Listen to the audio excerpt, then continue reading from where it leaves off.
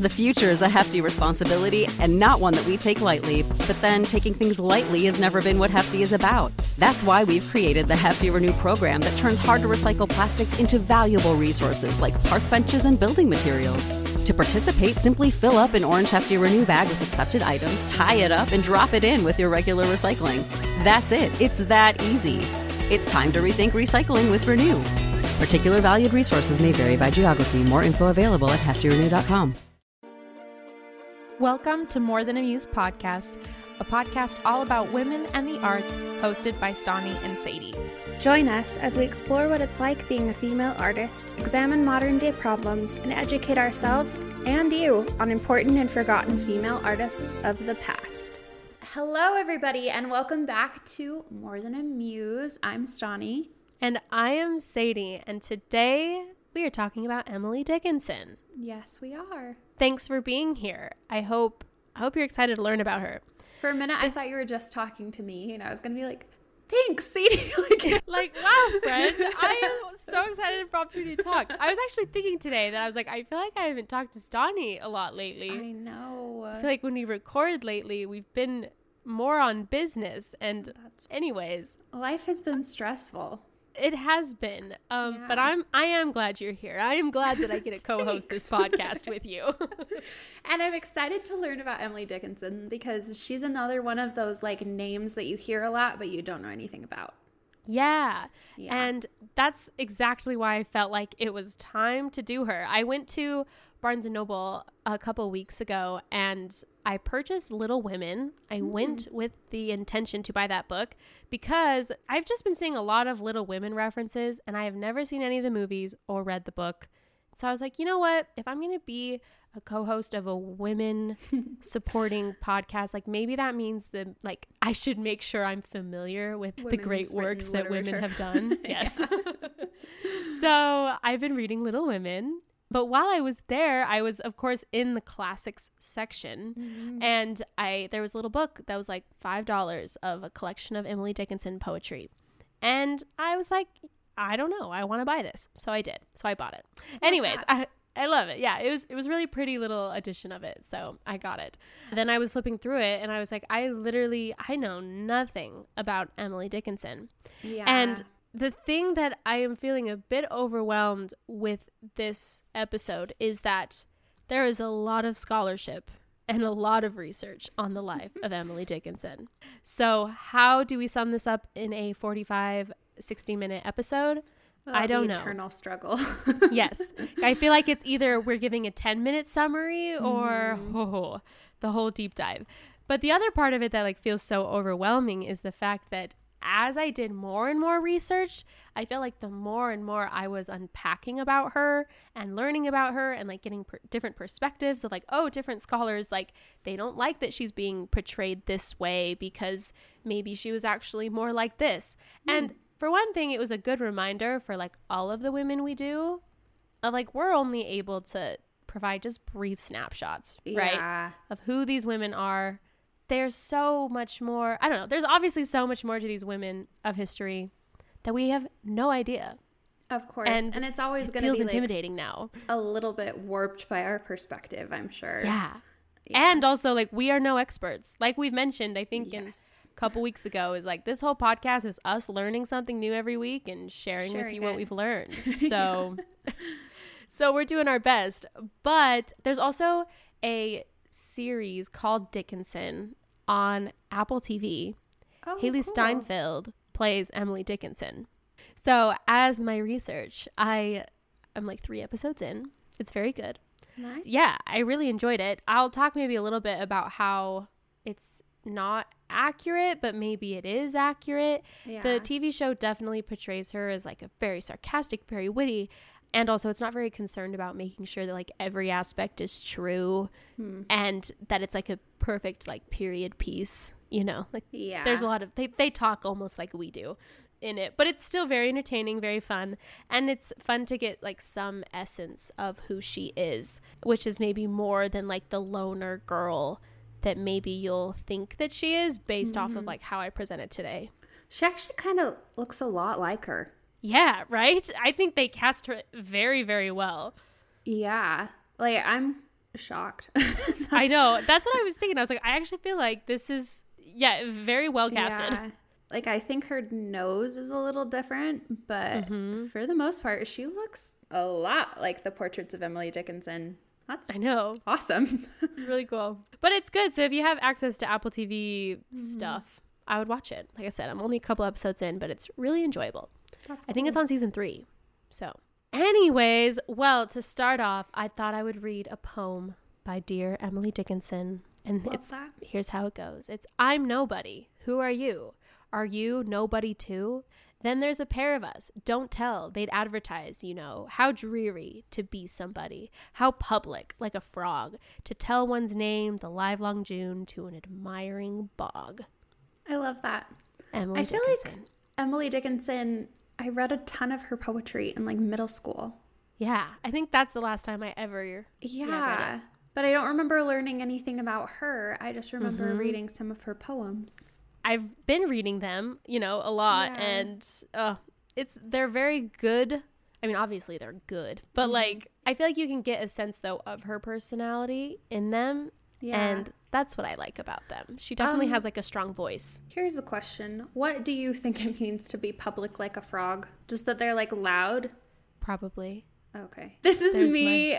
Right before we started the episode, I was asking Sadie translations of different Taylor Swift lyrics that I didn't know. So I feel like I'm going to be like, hey, songwriter friend, what is your interpretation of this poem line? Some of the more poetic Taylor Swift lines take a second. They do. You really have to like read them and think about each individual word, because she really they are very poetic.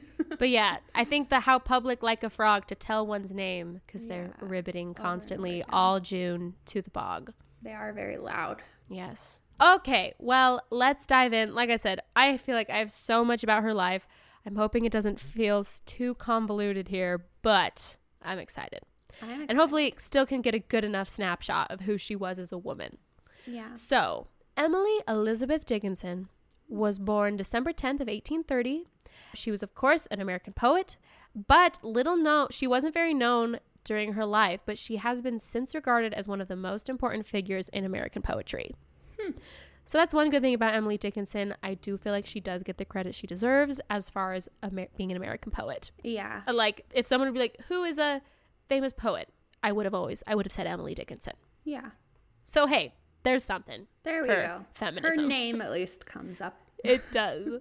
So Emily Dickinson was born at the family's homestead in Amherst, Massachusetts. Her father, Edward Dickinson, was a lawyer and a trustee of Amherst College. Seems that they were like a pretty prominent family in that area. Her paternal grandfather, Samuel Dickinson, was one of the founders of Amherst College. In 1813, he built the homestead that was like a large mansion on the town's main street. And then that became like where the Dickinson family life, like that was a big part of their family, I guess. So, prominent family in that town. She attended primary school in a 2-story building on Pleasant Street. And this quote, her education was ambitiously classical for a Victorian girl. Apparently, her dad wanted his children to be well educated. And so he was very kept up on their progress. When Dickinson was 7, he wrote home reminding his children to keep school and learn so as to tell me when I come home how many new things you have learned. Which is a difference between that TV show, because the TV show, it seems like he's very against her learning. I wonder if that was more so done for the TV show, that the father was very against her learning. Based off of what I could find, I don't know how true that was. Okay. Maybe I'm wrong. Maybe it was just to add some conflict in. I think maybe. But also, I'm sure he wasn't, a feminist himself, so. Yeah. I mean, he let his daughter learn. That's a big deal. Because a lot of people did not. Exactly. So I'm like, well, I mean, at least she was, learning a lot as a child. But there's a quote, I'll probably reference it later on, where Emily says, my father would give me books but didn't want me to read them. So it's kind of he would give her the books but then almost scold her that she wanted them so bad. So it sounds like they had an interesting relationship. He was battling with his own internalized misogyny. Sounds like it, yes. But she described her father in a warm manner, and her correspondence suggests that her mother was more cold and aloof. So in a letter, she wrote that her mom always ran home to Austen when a child if anything befell me. He was an awful mother, but I liked him better than none. So sounds like her father was more of a figure in her life than her mom. And yeah, the mom is very cold in the TV show. So there's a similarity. On September 7th of 1840, Emily and her sister Lavinia started together at Amherst Academy. That was a former boys' school that had opened to female students just 2 years earlier. And around that same time that she started going to school, her father bought a house that her brother Austen later described his large new home as the mansion, over which him and Emily presided as lord and lady while the parents were absent. Wow. And I know. The house overlooked the Amherst burial ground, which was described as, of course, very forbidding and spooky. She kind of had some overarching theme in her poetry is like death and spooky things. So I feel like it's maybe fitting that she was in a home that was very close to the burial ground. I mean, it was 19th century too, right? And that was the horror craze. So yes. she probably, that's true. Yeah, like really leaned into that. Totally. So she spent 7 years at that academy taking classes in English and classic literature, Latin, botany, geology, history, mental philosophy, and arithmetic. So once that became like a girls' school, she fully jumped in, was very well educated. The principal at that school, there's a quote that Dickinson was very bright and an excellent scholar of exemplary deportment, faithful in all school duties. So she's a very good student. Apparently, though, she had a few off terms due to illness, the longest which was from 1845 to 1846. So starting from like a young age in her teenage years, she's repeatedly ill and has to take time out of school to feel better. Oh yeah, so this goes. So Dickinson was troubled from a young age by the deepening menace of death, especially those who were close to her. So basically, I think from a very young age, like everyone around her was just dying. Like Sophia Holland, her second cousin, who was a really close friend, grew ill from typhus and died in April of 1844. Like that really traumatized Emily. 2 years later, recalling the incident, she wrote that it seemed to me I should die too if I could not be permitted to watch over her or even look at her face. Aww. So it's obviously like very much affected her. For a while, her family sent her to Boston to recover, just to I guess give her a fresh start. So yeah, I think from a very young age, she was feeling this. I'm going to keep referencing the TV show. The opening scene, there's a character, Susan, which I'll talk about Susan in a minute, but they almost keep making jokes, and it's like a humor point that everyone in her family has died. And I'm laughing at that, but I think that's what they were trying to show, is that there was just seemed to be a lot of death around her. So that would be very hard. You'd begin to think you're cursed.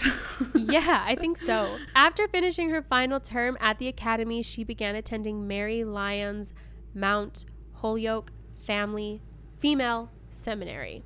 Wow. Bit of a mouthful. Yeah. Later became just Mount Holyoke College. So that's good. And that was just 10 miles from Amherst. She never really went too far outside of that area. But she only stayed at that seminary for only 10 months. But the explanations for her being there for such a short amount of time have different, no one really knows why. Either she was in poor health, her father wanted her to be back, she was kind of a rebel, and so they kicked her out. No one really knows why she left. Whatever the reasons were, though, her brother Austen appeared on March 25th to bring her home at all events. And then once she was home, she just did chores, did household activities, and she took up baking for the family. I think I should mention, so her brother Austen, I think it was an older brother, and then she had a younger sister, Lavinia. And from what I could tell, that family remained pretty close. At least they were really close growing up. I always think it's funny when there's two really common names in a family, and then there's Lavinia. Yes. Like Austen and Emily. Very basic. Yeah. And then Lavinia. That's fine. Way to go, her. I know. So when she was 18, Dickinson's family befriended a young attorney by the name of Benjamin Franklin Newton. According to a letter written by Dickinson after Newton's death, he died. He had been with my father 2 years before going to Worcester in pursuing his studies and was much in our family. But we don't think that this relationship was romantic. He, though, was a very formative influence and would become like the second in a series of older men that she would refer to variously as her tutor or master. He was the one who introduced her to the writings of William Wordsworth, and his gift to her of Ralph Waldo Emerson's first book of collected poems apparently like had a very strong effect on her. She wrote that he whose name my father's law student taught me has touched the secret spring. So obviously this is a very notable relationship in her life because he introduced her to such, you know, amazing poets that had such an influence on her. Yeah. And he held her in a high regard, believing and recognizing her as a poet. So I think that's really cool. There were people in her life that were at least encouraging of it.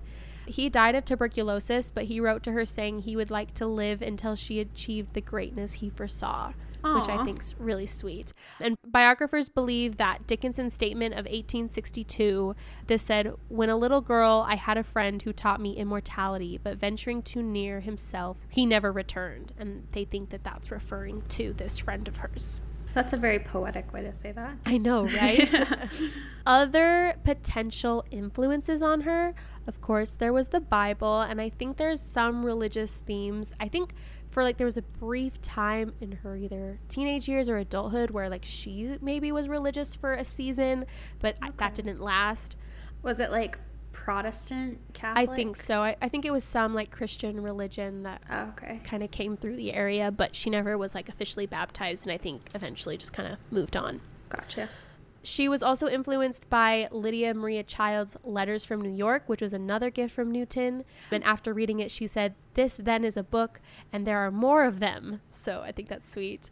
Her brother smuggled a copy of Henry Wadsworth Longfellow's Kavanaugh into the house for her because apparently her father would have maybe disapproved. Her friend lent her Charlotte Bronte's Jane Eyre in late 49. And though we don't know for sure what the influence of that book was on her, when she acquired her first and only dog, she named him Carlo after the character, the St. John Rivers dog. So obviously that had some type of effect on her, that book, because she literally named her dog after a character. William Shakespeare was also a very big influence in her life. Referring to his plays, she later wrote to one friend, "Why clasp any hand but this?" and to another, "Why is any other book needed?" Wow. So very much held Shakespeare in a very high regard. Yeah, I mean, he is like Shakespeare. Yeah, the original like blueprint for all literature pretty much. So yeah, so I guess that's fair. Very good point. So adulthood. In early 1850, she wrote that Amherst is alive with fun this winter. Oh, a very great town this is. But then soon after, there was another death in the family. The Amherst Academy principal that she was very close with, Leonard Humphrey, died suddenly of brain congestion at 25. And 2 years after his death, she revealed to her friend, "Some of my friends are gone and some of my friends are sleeping the churchyard sleep. The hour of evening is sad. It was once my study hour. My master has gone to rest, and the open leaf of the book and the scholar at school alone make the tears come, and I cannot brush them away. I would not if I could, for they are the only tribute I can pay the departed Humphrey." So she's very like that's such beautiful language in describing her sadness, but I think it just like shows the depth of how all these things were affecting her, which I don't mean to like call her dramatic for. You know, having all these people close to her is dying is very sad. So I'm going to talk about Susan Gilbert. So during this time, her strongest and most affectionate relationship was actually with her sister-in-law, Susan Gilbert. So it's the woman that her brother married. And I'm pretty sure that they were childhood friends. So they grew up together. I think they met at some type of school, if I'm remembering right. But she eventually sent her over 300 letters, more than to any other correspondent over the course of their relationship. She was supportive of Emily the poet, playing the role of, quote, my most beloved friend, influence, muse, and advisor, and whose editorial suggestions Dickinson sometimes would follow. In an 1882 letter to Susan, Dickinson said, with the exception of Shakespeare, you have told me of more knowledge than anyone living. Wow. And we know how much she loved Shakespeare. Yes, so she loved Susan. It's like pretty much for sure, not for sure, that Susan and her were in love. Yeah, I mean, and they had a very romantic relationship. And the TV show definitely explores that relationship. I read an article from, I think The Vulture put it out, that was from a scholar who wrote a book of, oh my gosh, hold on. Oh, yeah. There's a book called Open Me Carefully, Emily Dickinson's Intimate Letters to Susan Huntington Dickinson. And it's pretty much, I think, just a collection of these poems. And the Open Me Carefully, they actually got that from like what was written on the outside of one of her letters. So that's like a quote from Emily to Susan. And I was reading an article where they talked to the woman who compiled that book about the TV show and kind of asked, like, what do you think works? What do you think doesn't? And she was like 100% okay with everything that they did with the relationship between those two. Wow. So it very much like, it's like I said, there's nothing explicitly that tells us for sure, but like, yes, they were in love. What's interesting, though, is the importance of that relationship with Susan has maybe been overlooked due to a point of view that was first promoted by a woman named Mabel Loomis Todd, who was Austin Dickinson's mistress for a while. Oh. Yes, and she would diminish Susan's role in Emily's life due to her own, of course, poor relationship with her lover's wife. Can you believe it? She's so doesn't have a good relationship. And so I think she kind of painted Susan as like this cruel, like cold woman and totally did her best to like write her out of the picture. And I'll talk about later how she even had the power to do that. But this has been questioned by Susan and Austin's surviving children, with whom Emily Dickinson was very close. And like I said, many people have interpreted their relationship between Emily and Susan to be romantic. In the Emily Dickinson Journal, Lena Kosky wrote, Dickinson's letters to Gilbert express strong feelings. She quotes from many of their letters, including from one in 1852, and she says, Susie, will you indeed come home next Saturday and be my own again and kiss me?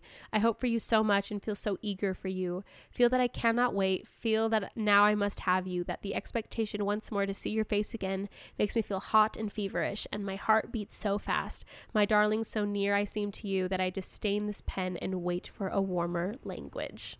So, I mean, you don't usually write like that to your sister-in-law.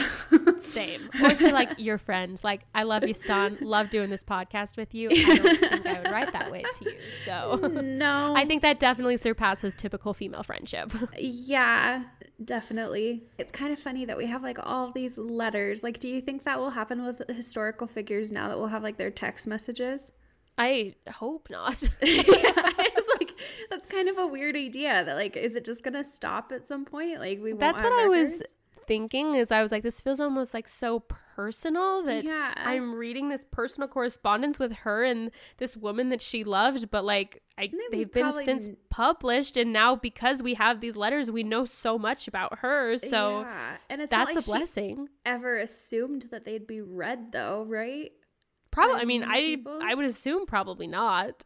Yeah. Kind of makes me feel bad about it, but I know, me too. I'm feeling a little like bashful reading this. I'm like, I feel like I'm reading someone's like text to their lover. Like, that's none of my business. But she married Austin in 1856 after a 4-year courtship, though their marriage was not a happy one. Yeah. Edward Dickinson, their father, built a house for Austin and Sue, naming it the Evergreens, a stand of which was located at the west side of the homestead. So they lived basically right next to the family home. Until 1855, she never really strayed from Amherst, except there was one spring with her mom and sister that they took a really long trip throughout Washington and Philadelphia and all around that And like through there, she met Charles Wadsworth, a famous minister of the Arch Street Presbyterian Church, with whom she forged a very strong friendship, which lasted until his death in 1882. But she only ever saw him twice. The first time that they met, and then again in 1862. But she variously referred to him as my Philadelphia, my clergyman, my dearest earthly friend, and my shepherd from little girlhood. Wow. So I feel like she like developed a lot of really strong friendships and like maintained those friendships really well. That's incredible, honestly. Mm-hmm. I'm like, how to go on a family vacation and like come back with a lifelong friend? I know. Maybe I should take notes. In the mid 1850s, her mom became very ill. And as her mom continued to decline in health, her domestic responsibilities weighed more and more on her. So she pretty much just fully confined herself within the homestead. 40 years later, Lavinia said that because her mother was chronically ill, one of the daughters had to remain always with her, and Emily took this role as her own and, quote, finding the life with her books and nature so congenial, continued to live it. Wow. So that family sounds like they were like very close, maybe not emotionally, but I don't think Lavinia ever married and Emily didn't either. They just grew up in that home, and Austen never strayed lived, that like, far from it either. Yeah. So they've stayed in Amherst. But because of this, she started drawing more and more from the outside world.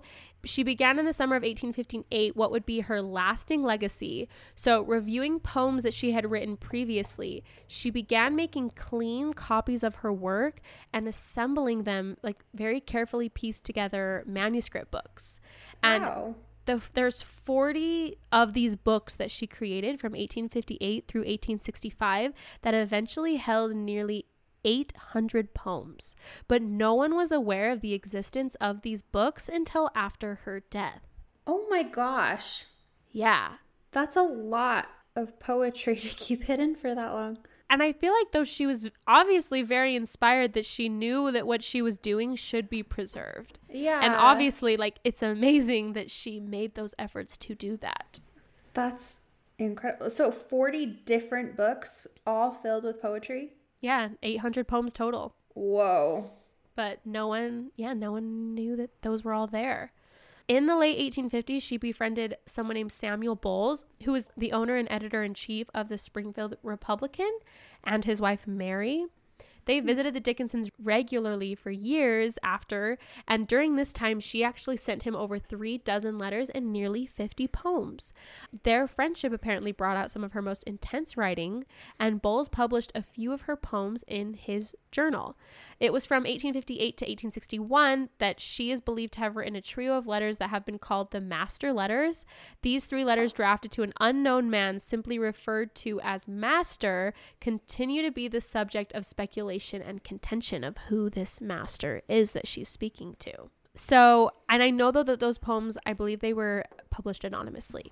Oh, okay. I wondered about that. Yeah, I forgot to mention that. We're going to take a quick break just to spotlight one of our new favorite women artists. Okay, so I found this person on my Instagram discovery page, which by the way is a bonus of our More Than a Muse Instagram page, because we follow all these artists, which means so much beautiful art is recommended to us. Yeah. And I found this painter. So her name is Morgan Gray, and the Instagram handle is Morgan Paint Stuff. And yeah, she is a painter. And I don't really know a lot about like styles, but it's like she paints Greek statues or just people in general. Some are abstract. They're just really freaking cool, and the colors are beautiful. I know that like she does commissions. Commissions are currently closed apparently, but I think she also does like just restocks and prints that you can purchase. These are so cool. I don't know how to describe the style. Yeah, I don't either. Oh, it looks like though she has restocks every week, so you can get the works on canvas. Oh my gosh, they're stunning. She did a whole Marvel series painting every single Marvel character pretty much. Yeah, She has Harry Styles, Billie Eilish, Princess Diana. Oh, they're so cool. These are amazing. I want this Artemis and Venus de Milo print. For real. Like, I'm obsessed. I honestly, oh, even a dolly. There we go. I am really so like, okay, I am definitely moving to Nashville. And so now I like get to decorate a future home. Yeah, guys. Hi, I'm moving to Nashville. I'm so excited. And now that I have all these artists, I'm like, we would love to buy a home. There's no way in heck we're buying a home this year. We looked into it. It's not going to happen. Eventually. Hopefully next year we could do it, but not this year. Yeah. Anyways, but like this Artemis and Venus de Milo, I feel like I could get big prints and frame them, and I bet my husband would actually really like these. Oh, yeah. These are super cool. Mm-hmm. Anyways, so go check out Morgan Paint Stuff, because Morgan does indeed paint stuff, and she does a very good job at it. She does a very good job. I'm going to be scrolling for a long time. I know. I have an illustrator, very cottagecore vibes, very on theme. Her name is Kay Hunt, and her username is OKYay. So I'll spell it. It's OHKAY. YAY. Oh my gosh. Aha. Okay. Yay. She's based in upstate New York, and they're just cute. Oh, yeah. Indeed, cottagecore vibes. Right? She even has a picture of her with a cow. So, hello. Yeah. That's so cute. And the cow's name is Bumblebee. So, I mean, I feel like can Emily we get Dickinson any more very much wholesome? approve. Emily Dickinson approved. Absolutely. Yeah. Like, even the Halloween ones are just adorable. Like, I could see all of these being in like a very cute children's book. Absolutely. Yeah. Just the sweetest things. And I don't even know what material she's using. It looks like colored pencil, but it looks too clean to be colored pencil at the same time. Oh, it looks like she has done some colored pencil, maybe some gouache. I don't know. Ooh. I love the texture though. They're just really cute. There's like a little frog with a party hat and a flower and a bunny and like floral overalls. A bunny in floral overalls. I mean, can we get any better than this? No, it's very cute. Yeah, I absolutely love it. I'm looking at her website right now. Let's see if there's anything. I think she just has like pictures of her sketchbook and her work, and then you can contact her. So I don't know if you can actually buy anything she does. Maybe you have to like commission it. Oh, she focuses on children's books. That makes sense. Well, that is so nice. So I guess if you're writing a children's book or know somebody who is, like, she can draw you a bunny with floral overalls. It's very cute. It is. It's adorable. Cool. So yeah, follow her at OKYay on Instagram. All right, now back to the show. So during this first half of the 1860s, she started to largely withdraw from social life, and this became her most productive writing period. Modern scholars and like the researchers are divided as to like why she suddenly would withdraw and become so secluded. She was diagnosed as having nervous prostration by a physician during her lifetime, but some people today believe that she might have also suffered from other illnesses such as agoraphobia and epilepsy. And that would be like the reason why she withdrew so much, because like I mentioned, like she had all these lifelong friends. So it's kind of weird maybe that at a certain point she would just completely withdraw and choose not to interact with people. And I'll talk later as to like how far that goes, this withdrawal. Also, I just looked up what nervous prostration is because that's weird. But what is it? It's an emotional disorder that leaves you exhausted and unable to work. Just basically complete exhaustion. It just sounds like overworked from a lot of stress, and then you withdraw. I feel like everyone probably does that at some point, right? At least to some degree. So. At least just needs a break. Yeah. This was another significant relationship or friendship in her life. April of 1862, Thomas Wentworth Higginson, who was a literary critic, a radical abolitionist. By the way, like she's alive during the 1850s, 1860s, like Civil War, things leading up to the Civil War. So that's going on. I mean, granted, she's like up in Boston, so I don't think she was so directly affected by that, but I think that like shows as to like what was going on in the country, you know? And he, like I said, was a radical abolitionist and an ex-minister. He wrote a lead piece for the Atlantic Monthly titled Letter to a Young Contributor. And in his essay, he urged aspiring writers to charge your style with life. and it contained advice for those wishing to break into print. And she made the decision to contact him. And like, because she made the decision to contact him, people are wondering maybe she was contemplating publishing. But of course, like, maybe didn't know how, so was looking for advice. She sent him a letter which read in full, "Mr. Higginson, are you too deeply occupied to say if my verse is alive? The mind is so near itself it cannot see distinctly, and I have none to ask. Should I think it breathed, and had you the leisure to tell me, I should feel quick gratitude. If I make the mistake that you dared tell me would give me sincere honor toward you, I enclose my name, asking you, if you please, sir, to tell me what is true. That you will not betray me, it is needless to ask, since honor is its own pawn."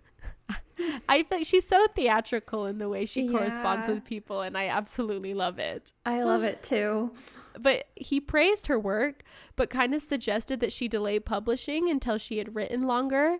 Apparently, though, like, she delighted in this like dramatic self-characterization and mystery that she kind of like made herself seem with these letters. So she really played that up. She wrote, "I am small like the wren, and my hair is bold like the chestnut burr, and my eyes like the sherry in the glass that the guest leaves."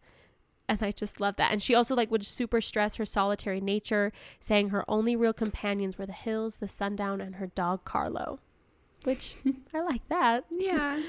She also mentioned that whereas her mother did not care for thought, like I mentioned, her father brought her books but begged her not to read them because he fears they joggle the mind.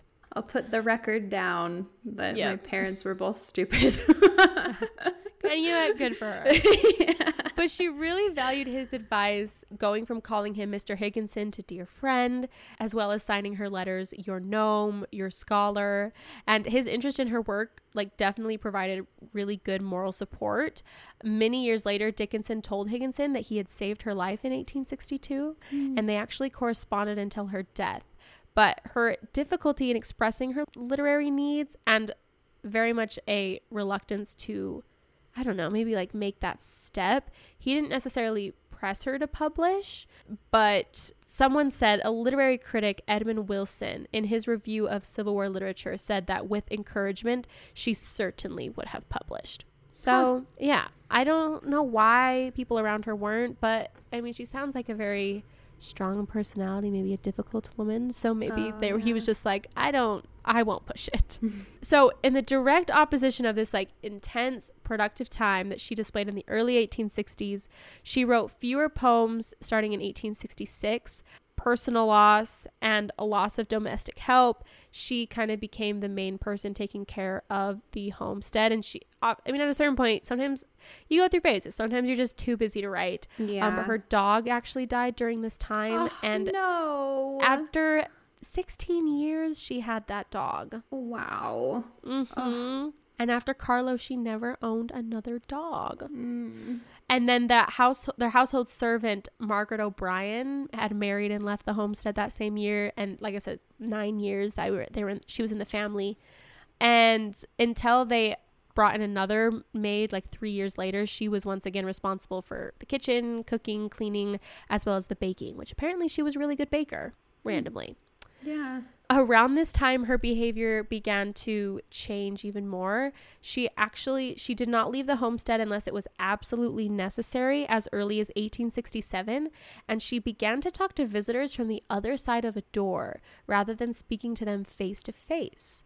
And because of this, she kind of acquired local notoriety because she was rarely seen. And when she was usually clothed in white. Her one surviving article of clothing is just a simple white cotton dress. Few of the locals who exchanged messages with Dickinson during her last 15 years ever saw her in person. Austin and his family kind of began to protect her privacy, deciding that she was not to be a subject of discussion with outsiders. So her family was very protective of this. But despite her physical seclusion, her letters, she was still very almost like socially active and very expressive through all of her surviving notes and letters. Do we know why she did that? I don't think so. So like her behavior changed. I'm thinking she must have had some type of physical illness. Yeah. Because why else would you just not let anyone but your family see you for the last 15 years of your life? That's interesting. Maybe it was just mental illness. I don't know. Maybe. But when visitors came to either the homestead or the Evergreens, she would often leave or send over small gifts of poems or flowers. And there's a poem that she wrote, and it's a solemn thing it was, I said, a woman white to be, and wear, if God should count me fit, her blameless mystery. So maybe she's doing it for the dramatics. Yeah, I don't know. She's just like, I want to be a Victorian ghost. I mean, let's do it. Higginson, that, writer that she became really good friends with, tried to get her to come to Boston in 1868, but she declined, saying, could it please your convenience to come as far as Amherst? I should be very glad, but I do not cross my father's ground to any house or town. And in 1870, he actually did come to Amherst, and they met. Later, he referred to her in the most detailed and vivid physical account of her on record as a little plain woman with 2 smooth bands of reddish hair in a very plain and is exquisitely clean white piqué? Yes, and a blue net worsted shawl. He also felt that he never was with anyone who drained my nerve powers so much. Without touching her, she drew from me, and I am glad not to live near her. Wow. So she obviously had a very strong presence, I guess. I guess. But, Holy cow. that's just his opinion. This makes me really want to meet her. I know. Just because I'm insanely curious. That's what I feel like. The more I learned about her, the more I had more questions. And that's why I feel like I still wasn't able to get like a good picture of really who she was. Because I'm like, I don't know why she didn't see anyone for the last 15 years of her life. Or like all these accounts of her are just like so different, I feel. Yeah. Because it seems like her family just adores her. And I know I read too that like the children in her life, she was very close with and they just loved her. So I'm like, this is just so interesting to me of why, of who she was and what she was like. Yeah, that's really interesting. I don't feel like we've ever seen this many conflicting opinions of one person. Right? What I thought was interesting is there's a scholar, Judith Farr. She wrote that during Dickinson's lifetime, she was probably more known as a gardener than a poet because she studied botany from the age of 9 and along with her sister tended the garden at Homestead. During her lifetime, she assembled a collection of pressed plants in a 66-page leather-bound book that contained 424 pressed flower specimens that she collected, classified, and labeled using the Linnean system. Wow. So just a woman of many talents and passions. Yeah. Baking and gardening and poetry. And mystery and drama. That sounds like the perfect cottagecore life. Yep. I was going to say, like, this is where the cottagecore lesbian trope comes from. It's Emily Dickinson. It's Emily Dickinson. Yeah. Like, I'm like, oh, I get it. This is a very real thing that existed. Yeah. The life of Emily Dickinson. Well, there we go. On June 16th, 1874, while in Boston, Edward Dickinson, her father, suffered a stroke and died. When the simple funeral was held in the homestead's entrance hall, she actually stayed in her room with the door cracked open, and she didn't attend the memorial service either.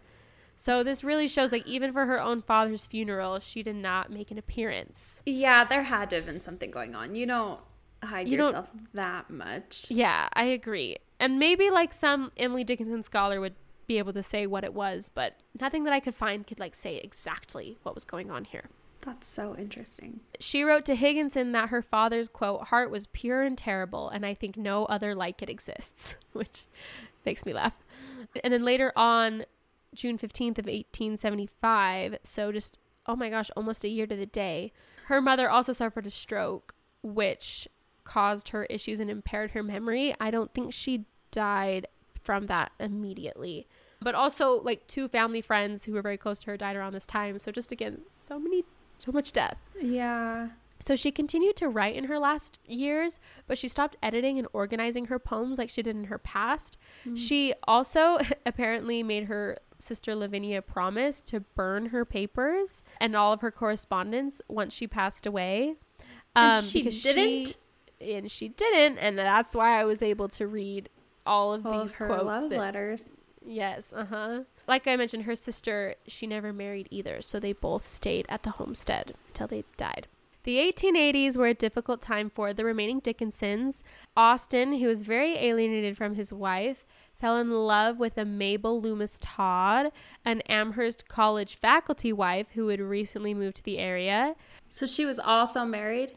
I think, if I'm reading that right, yep. Goodness Todd gracious. never actually met Emily, but was intrigued by her because, of course you are, this intriguing character.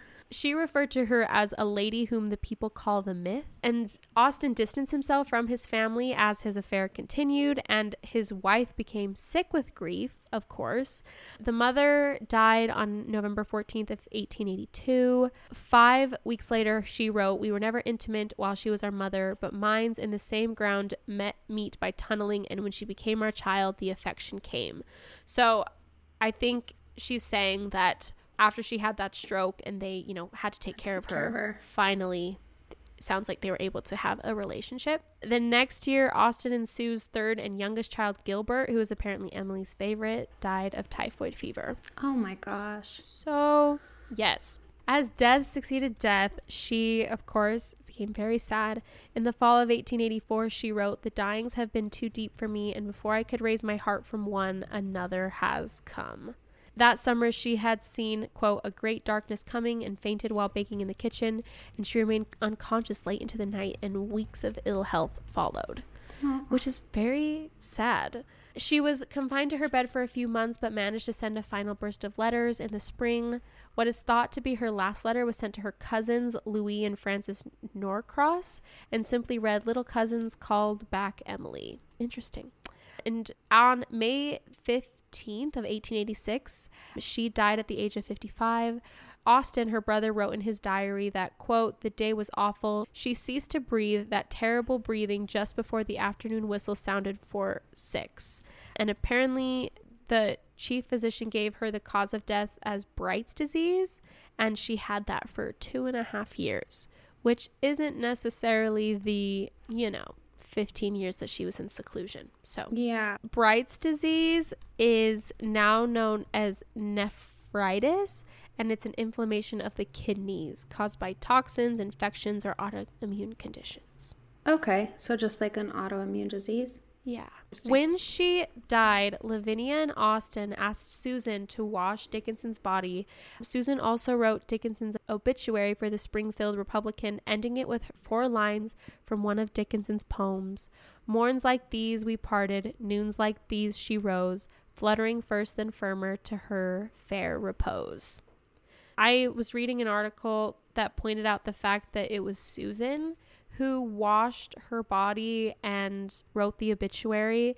It wasn't the siblings. Like, the siblings asked her to do that. So the fact that the siblings were very much aware of that relationship and recognized how close they are, is obviously very significant, because it was Susan who was given that. It does also sound like her husband was searching elsewhere for affection. So, yeah. And it kind of sounds like they were in love, before they got married. So her funeral sounds nice. She was buried in a white coffin with vanilla-scented heliotrope, a lady's slipper orchid, and a knot of blue-field violets placed about it. The funeral service was held in the homestead's library, was short and simple. Higginson, who had met her only twice, read "No Coward Soul Is Mine," which is a poem by Emily Bronte that had been a favorite of Dickinson's, and at Dickinson's request, her coffin was not driven but carried through fields of buttercups for burial in the family plot at West Cemetery on Triangle Street. That is gorgeous. I know, reading that, I was like, what? Flowers everywhere, poetry by a female poet that you enjoy, and then carried through fields of buttercups. And it takes place in a library before that. Man. I think this woman was very dedicated to her aesthetic. Yeah. Probably the most I've ever seen. The most that has ever been done. She truly leaned into every little part of that. Yep. And absolutely, it's beautiful. Even just reading that, I'm stunning. Yeah. So as far as publication, so this is when finally the world knows about Emily Dickinson. So despite her prolific writing, only 10 poems and a letter were published during her lifetime. And like I said, I believe that the poems were done anonymously. After Dickinson's death, Lavinia, her sister, kept her promise and burned most of the poet's correspondence. So, what we do have. Interesting. I know. We have the censored versions. Exactly. So who knows what we've missed out on. Significantly, though, Emily had left no instructions about the 40 notebooks and loose sheets gathered in a locked chest. Lavinia recognized the poem's worth and became obsessed with seeing them published. She turned first to her brother's wife and then to Mabel Loomis Todd, his lover, for assistance. And because of this, a feud ensued. So the manuscripts were divided between the Todd and Dickinson houses that prevented complete publication of Dickinson's poetry for more than half a century. Which I'm confused that okay, so we have Susan, who is obviously like the love of Emily's life. Yeah. And the other person who for some reason like owns half of this poetry is the brother's mistress. Claim to it. No, there's she had never even met Emily. Yeah, because with Emily gone too, Susan is technically the head of the Dickinson household because her mother was gone too, right, at that point? Yep. Yeah, so like Susan had complete claim, I think, over all of it. Yeah. It's very, very weird. I have no idea how this happened, but the first volume of Dickinson poems was edited by this Mabel Loomis Todd and T.W. Higginson, who was, the writer that she very much looked up to. And that was published in 1890. Although Todd claimed that only essential changes were made, the poems were extensively edited to match punctuation and capitalization of the late 19th century standards. And there were a couple rewordings of things as well. But this first 115 poem volume was a critical and financial success that went through 11 printings in 2 years. Poem's second series followed in 1891, running to 5 editions by 1893. A third series appeared in 1896, and one reviewer in 1892 wrote, "The world will not rest satisfied till every scrap of her writings, letters, as well as literature has been published." Whoa. I know, right? Martha Dickinson, who was the daughter of Susan and Austin, published collections of her aunt's poetry based on the manuscripts held by her family, whereas Mabel Loomis Todd's daughter, Millicent Todd Bingham, published collections based on the manuscripts held by her mother. And these competing editions of Dickinson's poetry, often they were differing in order and structure, kind of ensured that the public's work, though, was in the public's eye. So it's almost like because they were competing with each other, I think more and more and more kept getting published. And maybe I don't know how aware of the feud everyone was, because I wonder if that added almost a reason to try, each version of it. I don't know. So maybe that ended up aiding Emily Dickinson, even though it just drives me insane that the lover of her brother for some reason had claim to half of this. It makes and the fact sense. that Austin Dickinson is fine with this, it's fine. I don't understand. What the heck? I know. But the first scholarly publication came in 1955 with a complete new 3-volume set that was edited by Thomas H. Johnson, forming the basis of later Dickinson scholarship. His varium brought all of the known poems together for the very first time, and the goal was to present the poems very almost identically as the way Dickinson had left them in her manuscripts. They were untitled and they were only numbered, which is how they were originally written. In 1981, the manuscript Books of Emily Dickinson was published. Using the physical evidence of the original papers, the poems were intended to be published in their original order for the first time. And apparently the editor relied on smudge marks, needle punctures, and other clues to resemble the poet's packets, to actually put them in the correct order. That's cool. So, yeah. The biographer Alfred Habiger wrote in My Wars Are Laid Away in Books, The Life of Emily Dickinson. He wrote that the consequences of the poet's failure to disseminate her work in a faithful and orderly manner are still very much with us. So, very significant. Okay, I feel like I've been talking so much, but I do want to actually give a shout out to her poetry and talk a little bit more about that before we wrap up. I've been held captive the entire time. So. Perfect. Yeah. So her poems generally fall into 3 distinct periods, and the works in these periods have like certain characters in common. So before 1861, the poems are most often conventional and sentimental. Thomas H. Johnson, who later published the poems of Emily Dickinson, was able to date only 5 of her poems that were written before 1858. 2 of those are mock valentines that were done in kind of like an ornate and humorous style, so I'm sure it was kind of more of a joke. And 2 others are more conventional, one of which is about missing her brother Austin, and the 5th poem, which begins, "I have a bird in spring," conveys her grief over the feared loss of friendship and was sent to her friend Sue Gilbert. In 1858, she began to collect her poems in the small hand-sewn book she calls fascicles.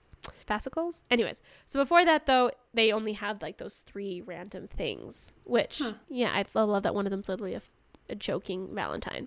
Yeah.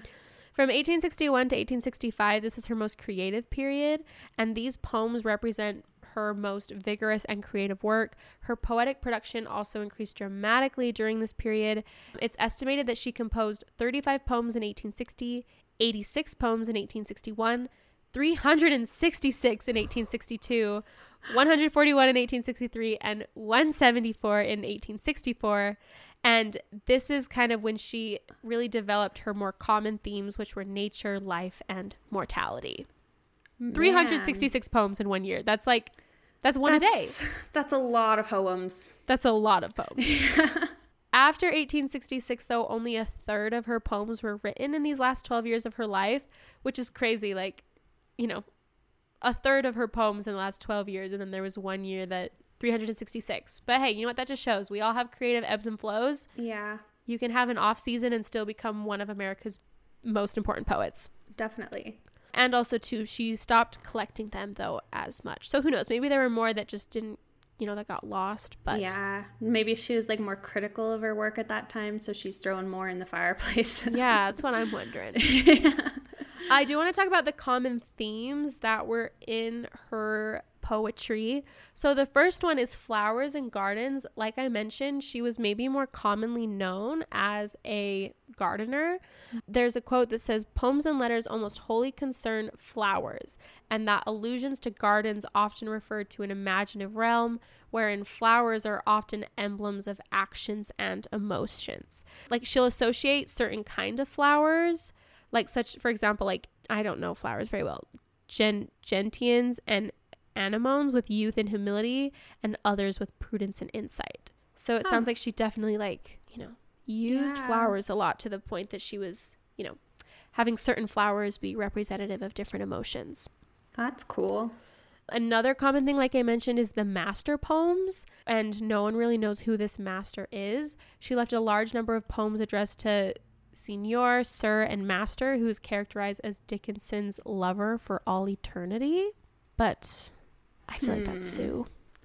I don't know. Or maybe it's just like a master is like, who knows if it's actual person, right? Or if it's an idea. Maybe it was an idea. Like I said, the Dickinson scholars don't know. So they don't know who this master is. Another really common one is morbidity. Her poems reflect her early and lifelong fascination with illness, dying, and death. Her most psychologically complex poems explore the theme that the loss of hunger for life causes the death of self, and place this at, quote, the interface of murder and suicide.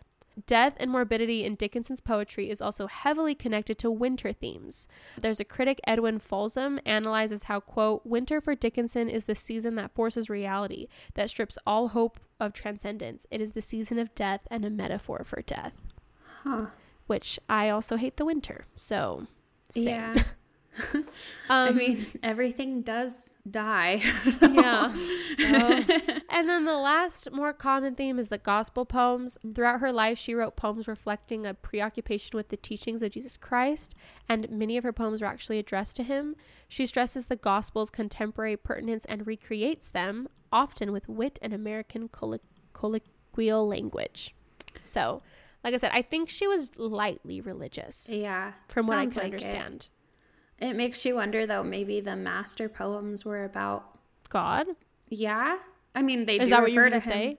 Yeah, because they refer to him a lot in the scriptures as master. I don't know if that's like a theory, but that makes sense to me. Well, yeah, so those are the common themes. I want to read this little paragraph I found about her legacy. Emily Dickinson is now considered a powerful and persistent figure in American culture. Although much of the early reception concentrated on Dickinson's eccentric and secluded nature, she's become widely acknowledged as an innovative proto-modernist poet. As early as 1891, William Dean Howells wrote that, quote, "If nothing else had come out of our life but this strange poetry, we should feel that in the work of Emily Dickinson, America, or New England rather, had made a distinctive addition to the literature of the world and could not be left out of any record of it." And this critic placed her alongside Walt Whitman, Wallace Stevens, Robert Frost, T.S. Eliot, and Hart Crane as a major American poet. And in 1954, she was listed among the 26 central writers of Western civilization. Yeah. So very fair. Which is just crazy that it's like her whole life and none of it was published. And then posthumously, she becomes one of the most important literary figures in American history. It is really kind of spooky when people like set aside all of their work in like locked boxes and stuff. Like we saw this with Helma Offklint, like sets everything aside, keeps it locked up until after they die. It's almost like they know. Yeah, but it's like, what? Like, why wouldn't you do this when you're still alive? Yeah, I don't know. Interesting. But yeah, it is very, very interesting to me. So yeah, there is the insane life of Emily Dickinson that I knew absolutely nothing about. But like I said, I know I've only scratched the surface on who she really is and really was. But like now I just want to learn even more. And I'm going to keep on watching Dickinson on Apple TV. So I know. I want to I feel like there's so many mysteries with her. That's, yeah. And she definitely perpetuated that, which is okay. I know, but I'm like, okay, so why was she hiding in her room? Why did she keep her poets a secret? What was happening? What was the relationship with Susan really like? I don't know either. Interesting. Huh. What a fascinating woman. I know. And go read her poetry. I finally am. And just such beautiful language, obviously. Yeah. I mean, I know I have read quite a few of them. I think we had to memorize quite a few of them and for different things in junior high, but that's so interesting. So there is one of my new faves. Again, adding to the list of people to meet when I die. Yeah, 100%. We'll go to the afterlife and be like, all right, Emily, like I need all the gossip. Just tell me everything. Let's sit down and have a chat. Like what was going on? It's okay. I'm fine with whatever you got to say. Yeah, I'm just incredibly fascinated. I really need to know what was happening. Well, thank you. I think that's it. Yeah. A new subject of mystery. And thanks everyone for being here. I hope you learned something new. Hopefully there weren't any Emily Dickinson scholars shaking in their boots, but I think I did my best to just present the facts. Yeah, I mean, if there are any Emily Dickinson scholars Let's that talk. Like, oh my gosh, now totally, I'm obsessed. I am all for that. We'll be back next week with another episode. If you've been a fan of the podcast, leave us a review, share it with your favorite friend. Yeah, definitely. We're almost at 10,000 downloads, which is exciting for our little podcast. So the more people you share it with, the more of a chance we have of reaching that goal even sooner, and the more excited we get. So cool. Well, we will talk to you all next week. See ya.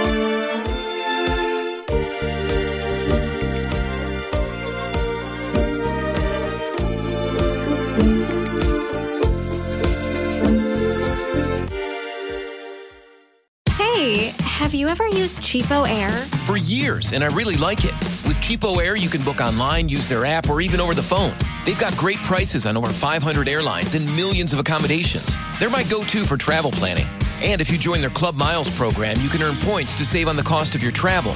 Book on the app, and you get double points. Sounds like it's time I tried Cheapo Air. Call Cheapo Air at 855-247-3279 or visit cheapoair.com/podcast.